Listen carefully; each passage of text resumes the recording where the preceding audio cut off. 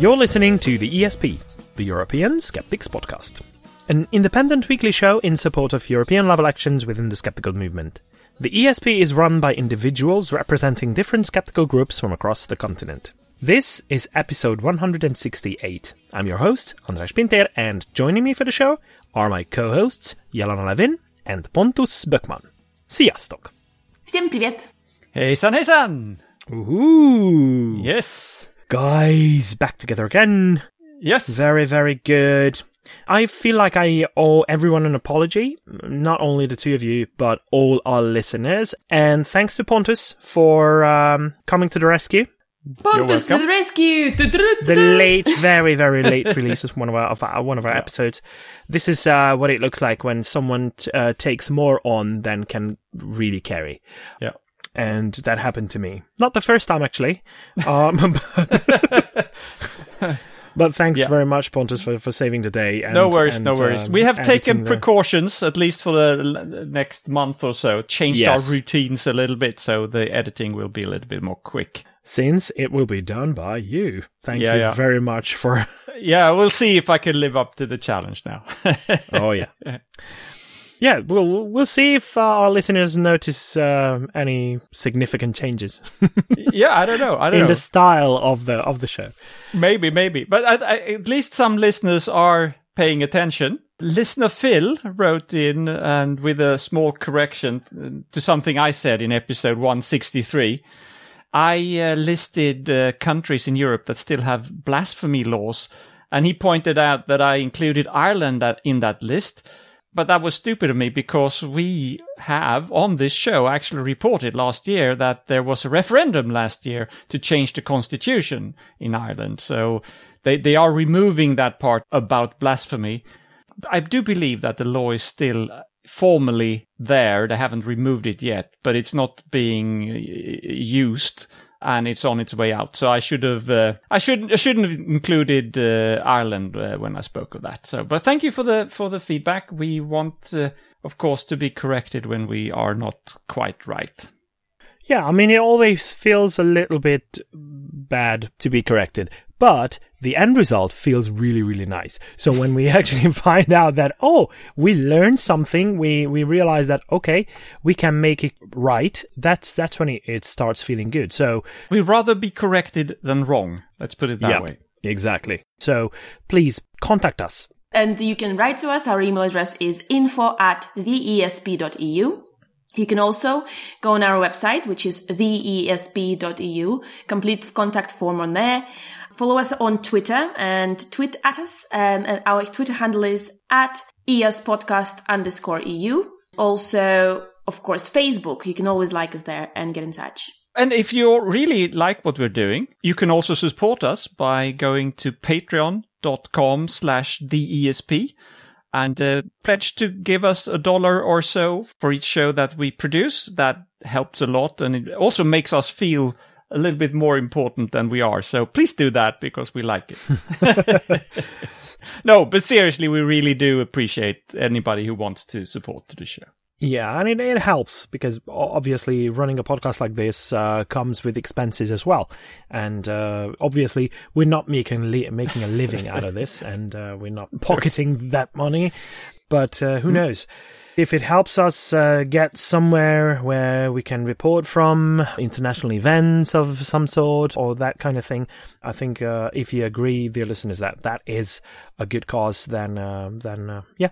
And obviously, when it comes to contacting us, it's not only with regards to giving feedback, but of course, if you think or if you feel like we're not covering enough in terms of news from Europe, and you know a good source, that is very much appreciated, especially if you send us an email with something that happened recently, and if it was published in a different language, a quick summary in English would be really much appreciated. Even though we are following dozens of different sources, news sources, we might overlook something that could be of interest to everyone around Europe. Okay. Oh, by the way, before we go on, I have to ask you whether you've heard that physics might need some rewriting. No, what do you mean? It's a bit of an exaggeration. But researchers, astronomers and astrophysicists, they recently came up with something that looks like the universe is expanding faster than it was earlier thought to be. Mm-hmm. And that means that the universe might be younger than we previously thought. Ooh. Maybe it's like 6,000 years old, you mean? No, not that. No, it's like they. So it's interesting that scientists gather a lot of data. They measure stuff, and as long as everything fits their theory, there's nothing wrong. Then they stick with the theory, right? Mm-hmm. Then a couple of pieces of data come in that show some kind of deviation from that norm. And they realize that, okay, this is a little bit odd. This could be a fluke based on some kind of measurement, or it could come with the equipment or something. And then when a lot of these odd-looking pieces of data come in, they have to come up with an explanation. And now we are at that stage now. So they think that the universe is expanding about 10% faster than they previously thought. But that means that our estimations with regards to the age of the universe are off as well. Mm. They have to be. Yeah. If the expansion is faster. So yeah, it's actually very interesting. And one of the researchers who came forward with this was Adam Rees, who's a professor of physics and astronomy at the Johns Hopkins University. And he won the Nobel Prize for Physics in 2011 for showing in the 1990s that the universe is actually accelerating. Ah. So pretty good. Yeah. And they are correcting their own ideas. Yeah. And interesting. Yeah, but obviously the headlines say that we have to rewrite physics and a new physics has to be worked out. No, it's not true. Yeah. We just need to find that something that makes this difference. Yeah. And this is what I love about science, that these are the nuances, the little things. Well, not that little when it comes to universal sizes. The sizes of the universe is obviously it's not that little a difference, but still. Yeah. I mean, okay. Oh, I just love science. I fucking love science. Okay, with that off our chests, I think we should be starting the show with the first segment presented by Jelena, and that is This Week in Skepticism. Yes, This Week in Skepticism. Today I want to mention a very important lecture that has happened on the 30th of April, 1878. This lecture was given by a guy called Louis Pasteur. Exactly. That's exactly how he pronounced it himself. Correct, right? Yeah.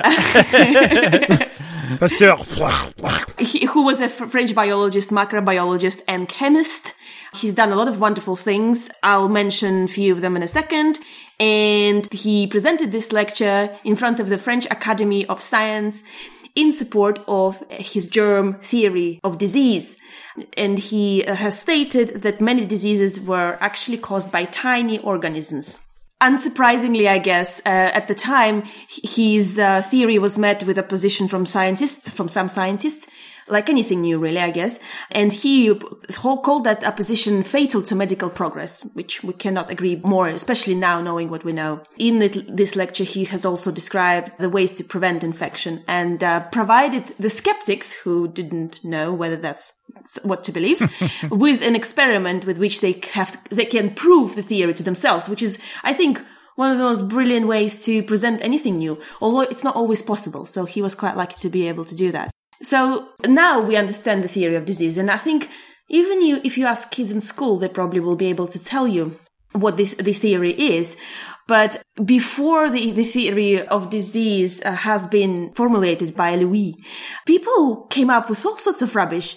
So the Greek physician Hippocrates thought that bad air from swampy areas was to blame for diseases. And in the 19th century, involvement in microscope technology enabled a generation of microbiologists to investigate the world of previously unseen disease-causing organisms. So I think we've came a long way. So interestingly enough, Louis Pasteur was tasked by the wine drinkers and winemakers to understand the fermentation process in wine. It had nothing to do with anything, really. And so he discovered what caused fermentations, and then he invented the method to prevent wine from going bad, which we now call pasteurization. In fact, this method is now used on more than wine. We know milk and other products. But then this kind of a thing got him excited and led him to explore this in more details, and that's how he discovered the theory of germ diseases. And in the long run, it also helped us develop vaccines and all other wonderful things that advanced medicine and helped people not to die from treatable things. So great stuff. But that lecture was pretty historic, I think, in the grand scheme of things. So well done. I mean, there might be an episode where we'll talk about Louis Pasteur in more details, but for now, I think that's all I want to say. Yeah. I had no idea that it actually was about wine. That I know. It started with wine. My respect for him is suddenly much increased, and it was high before as well. Well, you know how these things tend to you tend to stumble upon them. What was this story with the penicillin, that it was found? It was in a petri dish that wasn't properly, it was left over. Yeah, so completely by accident. So these wonderful things happen now and again that save millions of lives. Oops. Yeah, oops, those bacteria don't grow there. Okay, that's why great. is that? By the way, do you guys know what pasteurization, the process itself is I think it's about? about heating up to a certain temperature. Yes. Yeah, because it's for liquids that usually contain a lot of water. They try to do it under the temperature of 100 degrees because that's when water boils. So they don't want the liquid to change phase. Yeah. They want it to stay homogeneous. Yeah. So, but there is a process of ultra pasteurization when they do go above around 130 degrees. But that means that they even kill, because they usually don't kill bacteria, don't kill germs with pasteurization. No, they stay there, but it's stabilized by inactivating them, and the enzymes and everything that they need, they are destroyed. Aha. But the ultra pasteurization actually kills most of them. Yeah. So that's a way of sterilization, actually. Okay. But yeah. You were saying? No, but it's a little bit yucky to remember that it doesn't remove the bacteria. They're still there. Even if you ultra pasteurize it, your milk actually contain a certain amount of bacteria, but it's harmless for you. But sorry, I have to be more precise. It's not the bacteria that it doesn't kill. They are basically in a lifeless form, but they can survive as spores. So, all right. Anyway, it works. Thank you, Louis. You fixed that for Pasteur. Us. That's good. Very good. Exactly. Yeah, and we can enjoy our wine and as well as our milk now. Okay, thank you very much, Ilana. Moving on to our next segment. Which is not science, actually. Which is not science. Really far from science. This is why Pontus has to poke the Pope again. Yeah, the Pope has been busy with Easter. So he's been pretty worked up about things, saying... Well, one thing he said was actually that the resurrection is the most shocking event in human history. I'm sure, actually, in his world that the resurrection is a big thing. But then again, he also believes that it actually happened. And personally, I have my doubts. But that's business as usual for a pope, I guess. On the Good Friday sermon, he actually took some time to recognize that the church has done some harm to children and vulnerable people.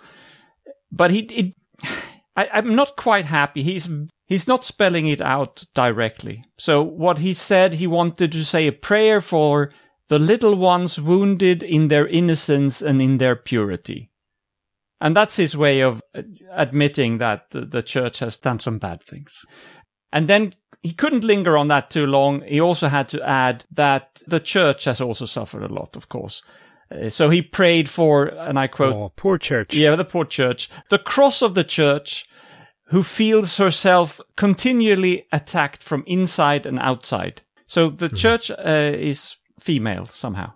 And that last part about being in, let's not go to this. It's not the Holy See, it's the Holy She. Maybe. But to be a little bit serious, it's interesting that he used that phrase inside and outside, because we have mentioned it before that it's hinted that he's struggling a bit with enemies within the church as well. It's not just being attacked from the outside. And I think there's more to come. Francis is working on a new constitution for the Vatican. He's been doing that for about 6 years. It's believed that it will be revealed soon, or at least during summer. He's working on a document called the Predicate Evangelium, which means preach the gospel. Obviously. Yep. And it's now, for us Latin nerds, I guess. This document is now out for review with the bishops all around the world, and he's awaiting their feedback, etc. But what we know now is that it's quite a revolution that he has planned. The big news is that the Congregation of the Doctrine of the Faith, what we formerly knew as the Papal Inquisition, it will be demoted. And there will be a new super department created by merging something called the Congregation for the Evangelization of Peoples. It's also known as the Propaganda Fidei. Propaganda doesn't really sound good in English, but I guess in Latin it only means that you speak for something. So we'll merge that and something called the Pontifical Council for the Promotion of the New Evangelization, which is a smaller department that was created by Pope Benedict XVI, the previous pope. So he's rearranging quite a lot there. And the Vatican government, or the Curia, will also be reorganized, and the current congregations and pontifical councils will be replaced with departments known as dicasteries. I think that's how you pronounce it in English. So that's pretty exciting stuff. We'll see if he manages to pull all of this off. And it seems more and more evident that, I don't know, it seems like he could be challenged on this, and we will see how it ends up. Interesting. Yeah. The Vatican, it's interesting in general that the Vatican city-state has to have a constitution. I mean, I don't think it's called a constitution, isn't it called the fundamental law? It was called the Constitution in the English translations that I was reading. Okay. I'm not sure. Okay. Maybe there's a better word for it. Never mind. Yeah. But I think it never existed before 2000. Mm-hmm. But I wonder, why wasn't it enough to follow the New Testament and especially Jesus' teachings? Yeah. Because if that were the basis of the Vatican as a state, well, I don't think it would have that much wealth. Yeah. I don't know. But it's interesting because the Pope is always, and I think still is, pretty almighty. He can do whatever he wants to within the church. So I don't think, maybe they don't feel that they need a constitution from that point of view. The Pope is supposed to be infallible, isn't he? So yeah, since Pius IX, because the Vatican Council, the First Vatican Council, decreed papal infallibility, which is just ridiculous. But never mind. Yeah. Anyway, you know who gave the first the Pope? Back then, he wasn't called the Pope, but the Bishop of Rome was not wealthy. You know who gave the first palace to the Bishop of Rome? No. Constantine the Great. Oh, really? Okay. In the 300s. Yeah. He wasn't a devout Catholic, but his mother was a very devout one, and Constantine just used it for political purposes. And he never made it the state religion. That happened later, Yes, much later, about 80 years later. But many people think, and they even claim, I've heard that from guides as well, tour guides, saying that Constantine the Great made it the state religion. No, he didn't. Okay, that was my contribution. Sorry about that. Yeah, no worries. All right, we'll see how this one pulls it off. This Pope pulls it off. Okay, thank you very much, Pontus, for poking the Pope once again. And that means that we are turning towards covering news items. So, I don't know if you remember, we have briefly mentioned the fact that Ukrainian presidential elections were on, and that one of the candidates running was a comedian/actor. He was, just to remind everyone, he was not just a comedian, he was an actor who played a president in a series called The Servants of the People. So there's a lot to think about. He's a complete novice in politics. Well, he was never involved in politics. He's a millionaire connected to billionaires and other rich and important people. He's got a lot of money and connections. Anyway, he also is actually qualified as a lawyer, so he finished a law school, but he's never practiced law. I guess maybe that's one thing he's got going. Somewhat relevant to the somewhat relevant to the post. Yeah, I guess so. He ran his campaign not based on any policies, because he didn't have any policies. Just based purely on his personality and opposing the current president, which, as I understood, wasn't that hard to do because previous president was pretty poor. He won in a landslide. Over 70% of people voted for him. Now he is promising to drain the swamp in Ukraine and stop bring in the new corruption. Billionaires as the background. And increase pensions and pay better wages. Well, listen, I'm all up for that. So let's see how that goes, whether he can deliver. He obviously talks the talk, and it got him where he is now, and see if he can walk the walk. Very interesting. Yeah. Well, I don't know. You know, it reminds me of a saying. I don't know if you have that in your languages. Corruption is when you're left out of the deal. And that's what you see as corruption. Yeah. And this is what it feels like, that he's probably gonna make his own connections. He already has them. I do know for a fact that there is a saying in English that is out of the frying pan into the fire. Yeah, but it's interesting. I think a lot of people believe him, like just the regular Ukrainians. Yeah, because he played that freaking president. Yeah. So a lot of people who are sitting in front of the TV and they don't feel like they live in the right world. They say that, oh yeah, I want that person to be my president. Now they got him. How that pans out for them. Well, it's interesting that you have to be a TV personality to be elected. So maybe that became a requirement now in 21st century. Well, if you go back, you have had that all the way since Ronald Reagan, in a way. He was an actor. He was a TV personality as well. You basically need to be recognized. Your face needs to be out there. Yeah. Yes. The most prominent face, like, for example, in Italy, the most prominent face in the Movimento 5 Stelle, the 5-star movement, was a former comedian. Yeah. Beppe Grillo. And Berlusconi. Yeah. You know how he started his career? Well, he was a performer on a cruise ship. Really? That's how he started. And then he became a croupier, and then he climbed up the ladder. Yeah. So probably found connections, probably got in touch with the right people, and then he ended up owning 50% of the media outlets of the country. Yeah. And that's how he became prime minister for the first time. Interesting. In the 90s, the beginning of the 90s. All right. So, yeah. Well, we'll see how this one will make it now that he's come to power. Hopefully it's not as bad as you have a reason to suspect, I guess. But he came into power by being voted in, right? So it means that a lot of people supported him. And that's the worry when it comes to products and stuff like that people try to sell you. Because if it has the support of a lot of people, then it can go viral.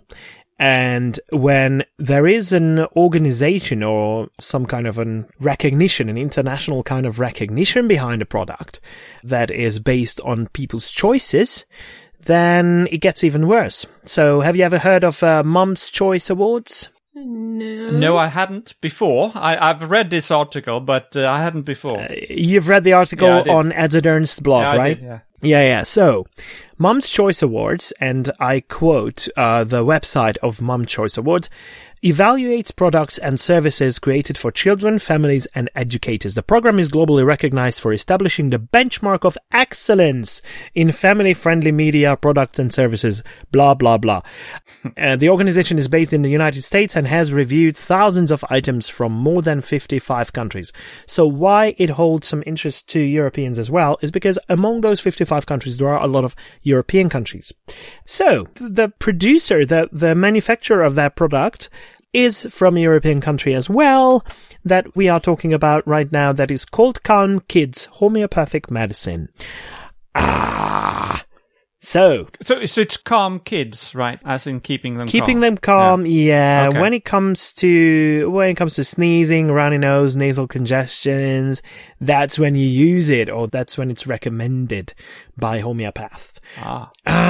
Well, everything that is listed as an ingredient is at least at 3C potentia. You know what a potentia is, right? The potentia is when you dilute it, but it's not only about diluting it, but also applying some extra force, like shaking it. And that's the idea behind it, that the molecules reorganize themselves in a way that the solvent will remember what this material was, that it was solved in it.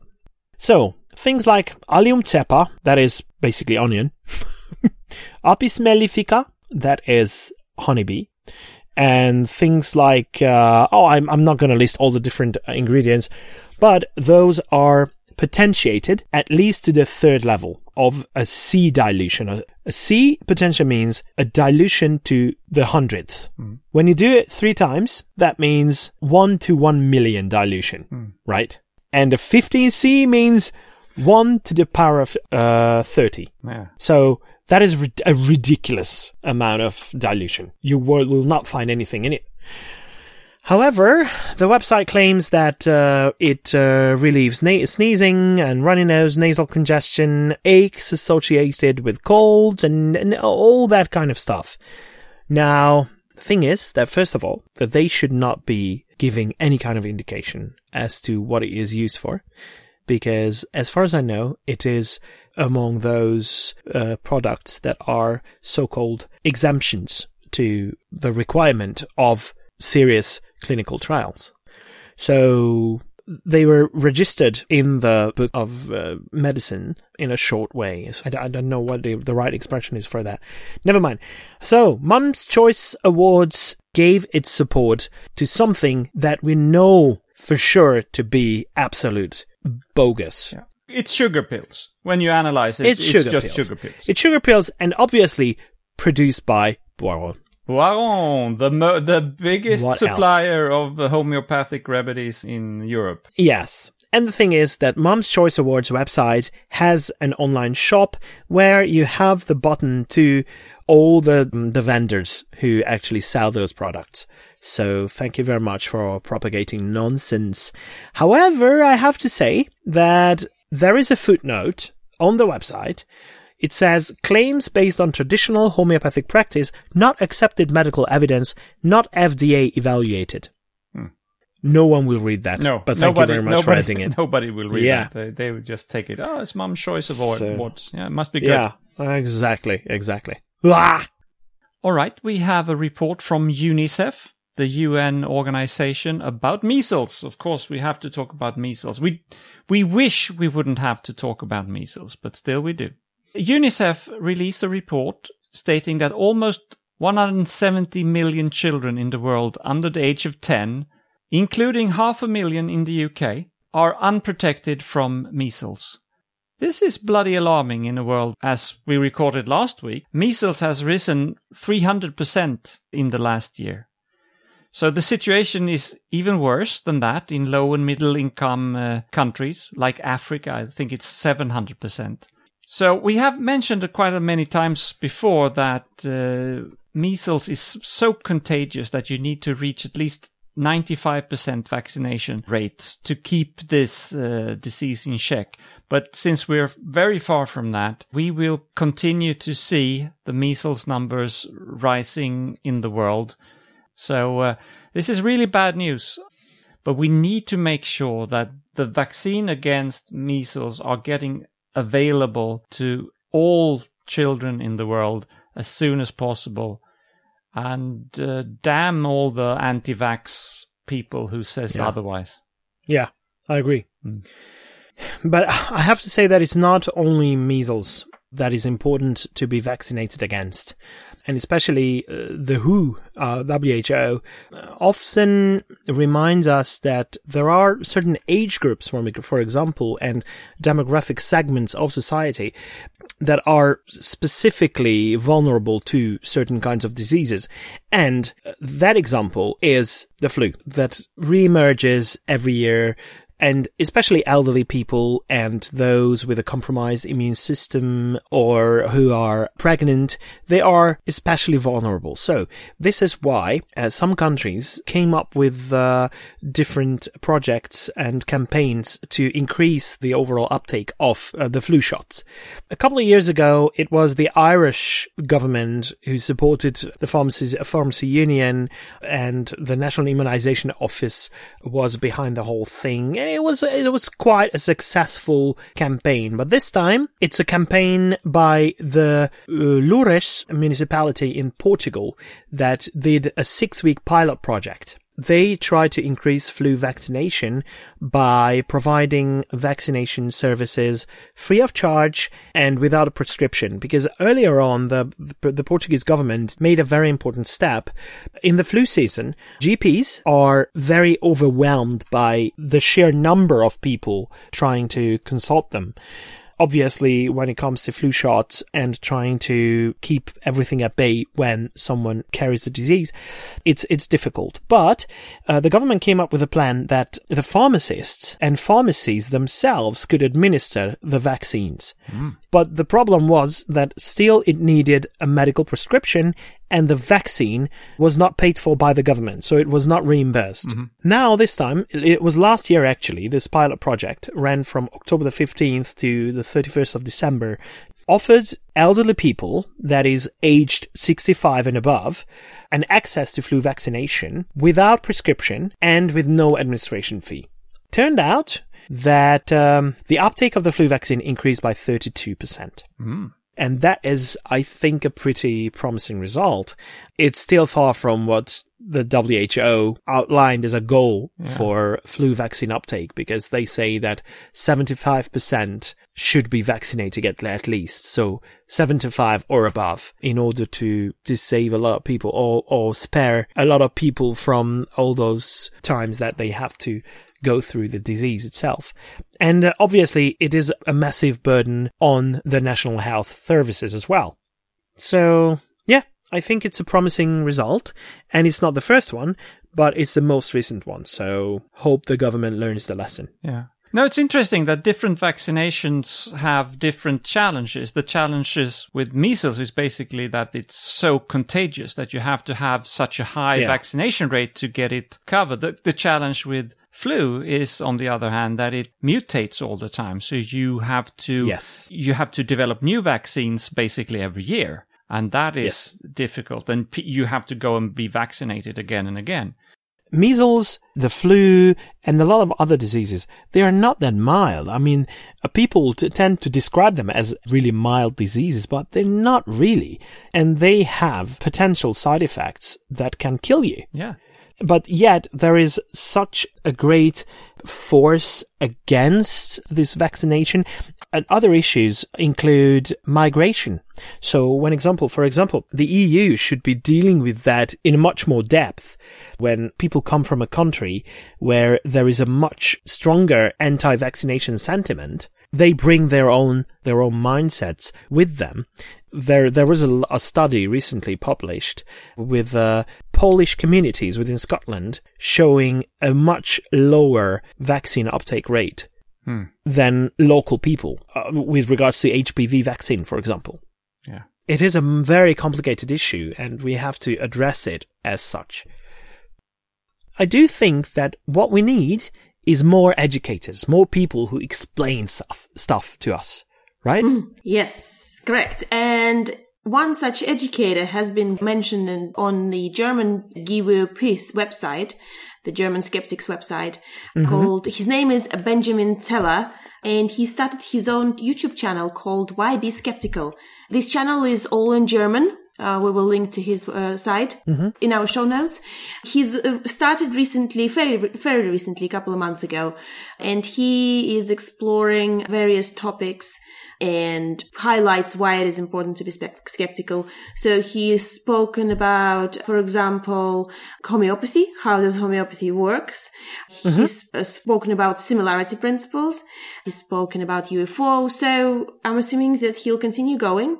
There's at the moment 5 videos that's uploaded. But keep an eye on him, and we will see where he gets with that. So that's for German skeptics specifically, this particular YouTube channel. Yeah. Good. Yeah, very good. I mean, Europe has a big German-speaking population, so the outreach can be very big. It's about 100 million people. Yeah. Altogether, so it's pretty important. Pretty cool. But I do think it's important for such video series to be present in every language that's out there. Yeah. I'd like to encourage our listeners, if you know of a video series in your language, please get in touch. Let us know, because we would love to report it. Who knows?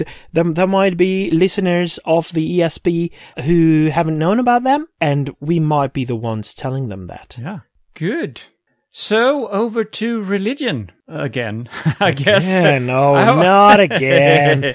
It is pretty important, I think. So, we got an email from listener Bob pointing to a development in Spain. We see in Spain there was a study published that showed that the religiousness of the Spanish population is going down quite dramatically.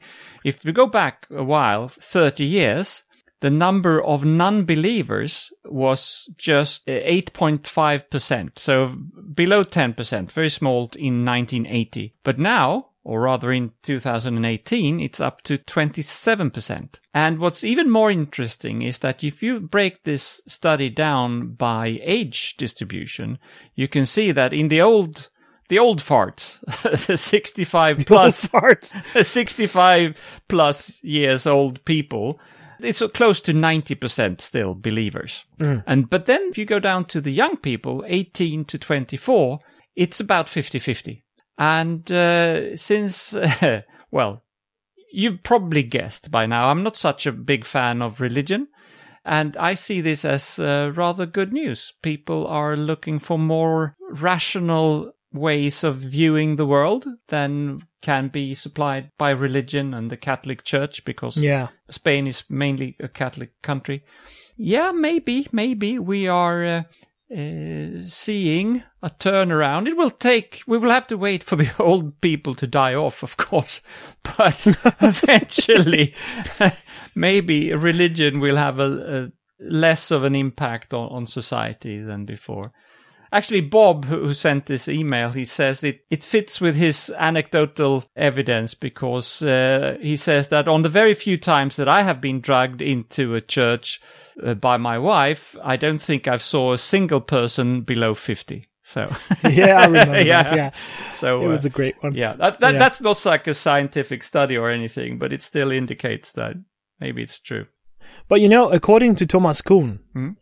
I don't know if you read The Structure of Scientific Revolutions by Thomas Kuhn. I have not. He explains it, how in order for scientific paradigmatic changes to occur, you have to wait for the old farts to go. No, I've seen that.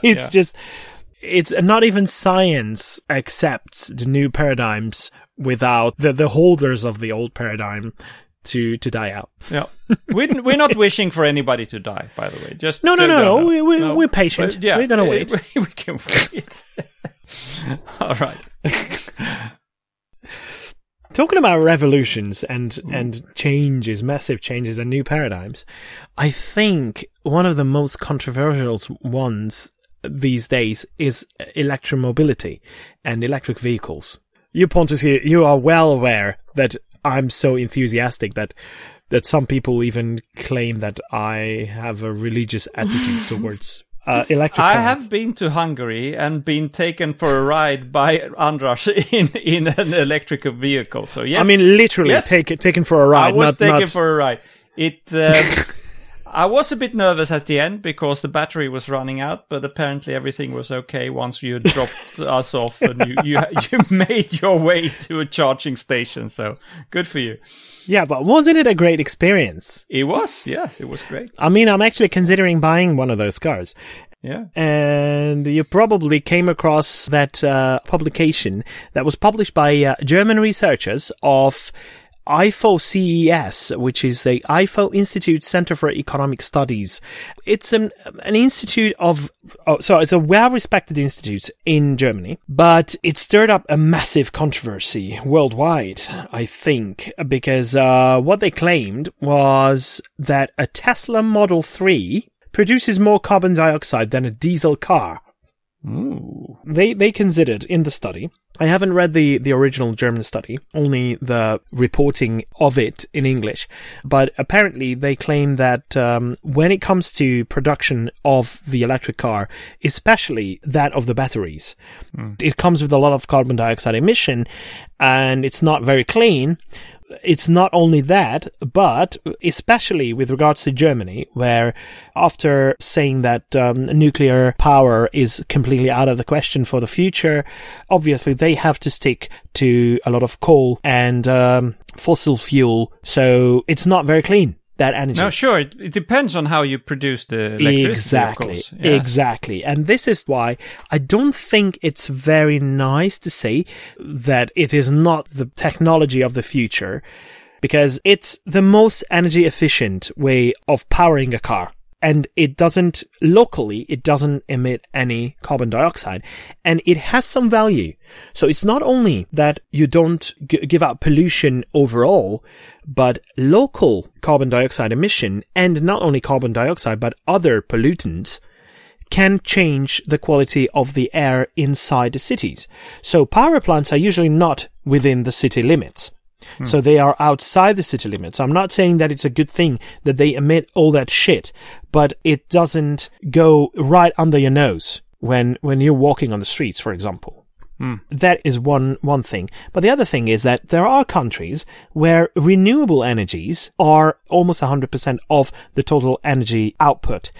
Those countries include Canada, especially some provinces of Canada, Norway, Sweden is pretty up there. Absolutely, as far as I know. I think when we consider all that and we put it all together, then yes, I'm sorry, but electric cars are a much better solution, and they should be the solution of the future. I admit that a lot of countries are still not there yet because of their electric power output is being generated by fossil fuels. And that's not a good solution. You have to get rid of that anyway.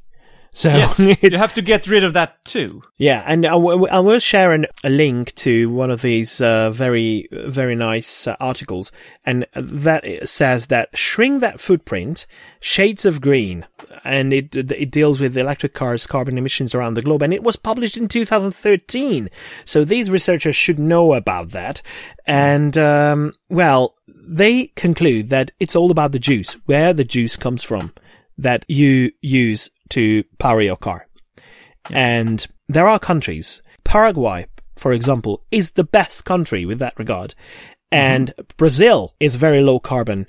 And Iceland, France, they produce electricity with very low carbon emissions. So please don't publish things that really look like they are to serve the car industry. Yeah.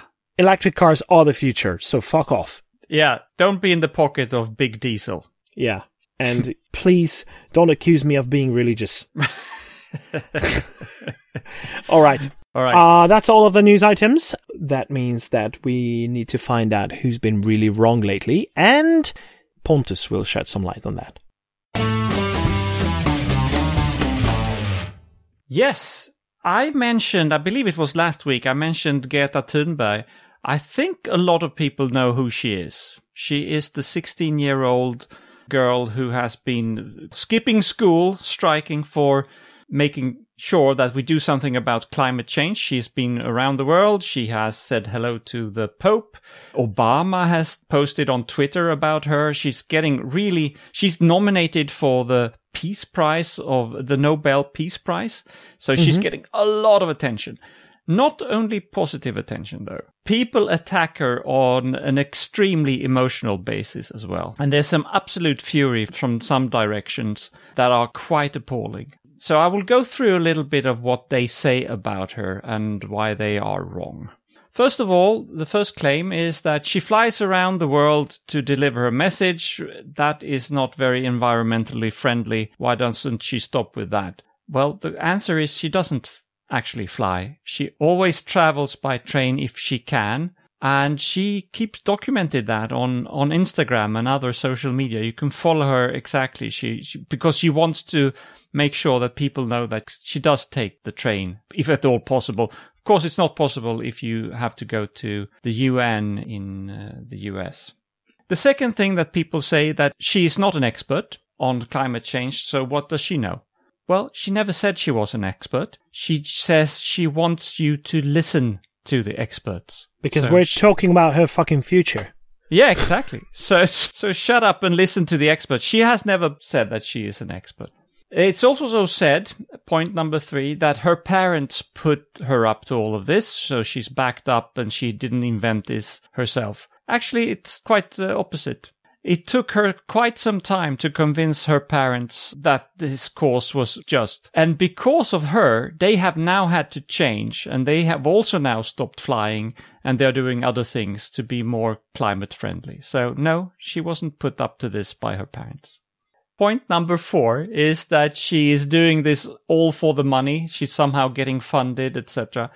That's not true at all. Her parents pay for all the travel expenses. There's no financial gain out of this. She has had some initial collaboration with some organizations. She doesn't do that anymore, and there was never a financial gain to this. Point number 5 is that people tell her that she should be in school instead of making a nuisance.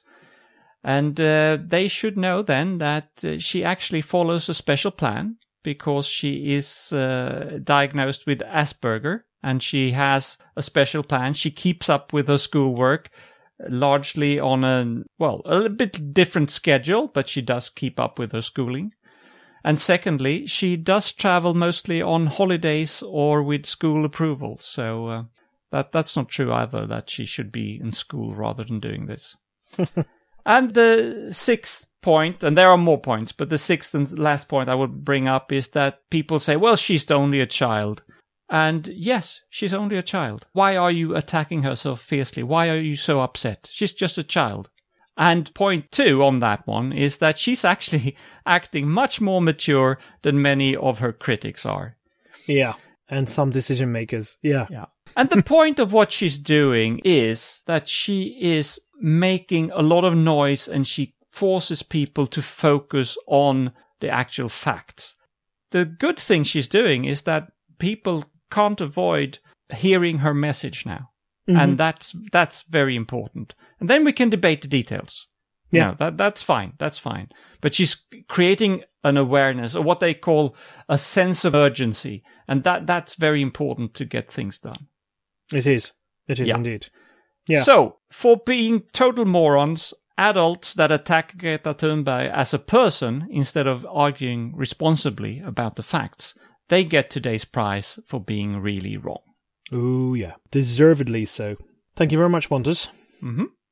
I couldn't help, but it reminded me of a Hungarian girl, and she spoke up against the government as a student who suffers from the steps of the government in terms of the educational changes and that they destroy our future and everything.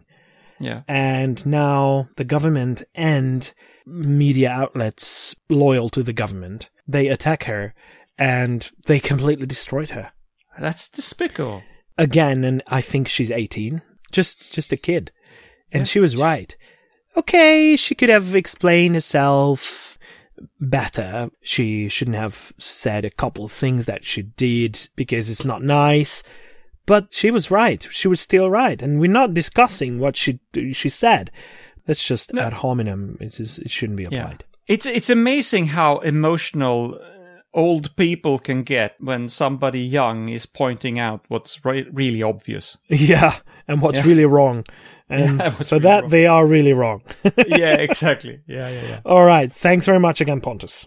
All right. And since we are coming to the end of the show, when we conclude the show, I think all that's left for us to do is Jelena hitting us with a quote.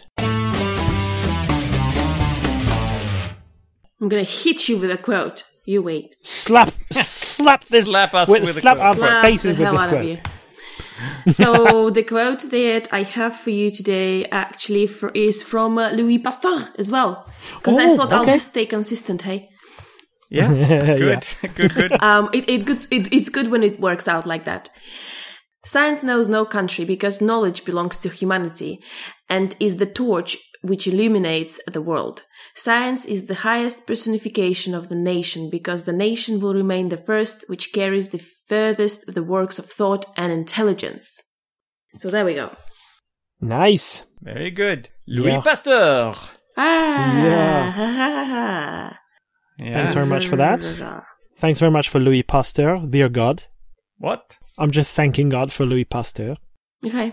That's the wrong show you're on now, I think. All right, but I'd like to thank both of you for joining me today. Oh, thank you very much. Pleasure as always. Many thanks to our listeners for tuning in. Please keep doing so. Mm-hmm. And until next week, goodbye. Goodbye. Paka paka.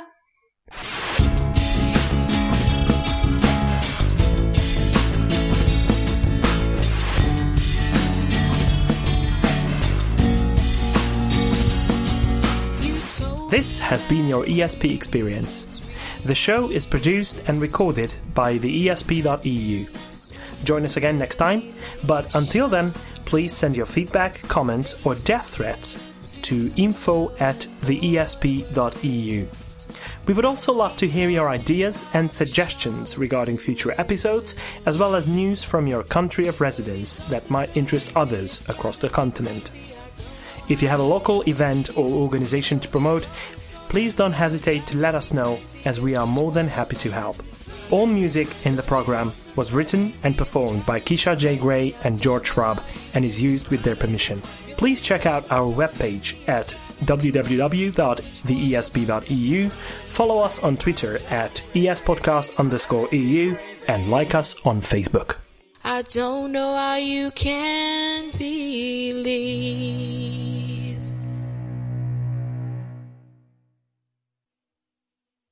Contact details. Yes, you can always tell us anything you want. Well, I don't know. Like, just get it out of your chest, whatever. Like, write to us. Yeah, what did you eat today? What your cat is up to right now? Yeah, things like that. We would appreciate it. And yes, you can certainly do that. Which erection? No, the resurrection. Did I say? Oh, sorry. This time it's not about sex. Yeah. It's not about Eureka, it's about America. Yeah, that's odd. No, No, that's a bad joke. What? Yeah.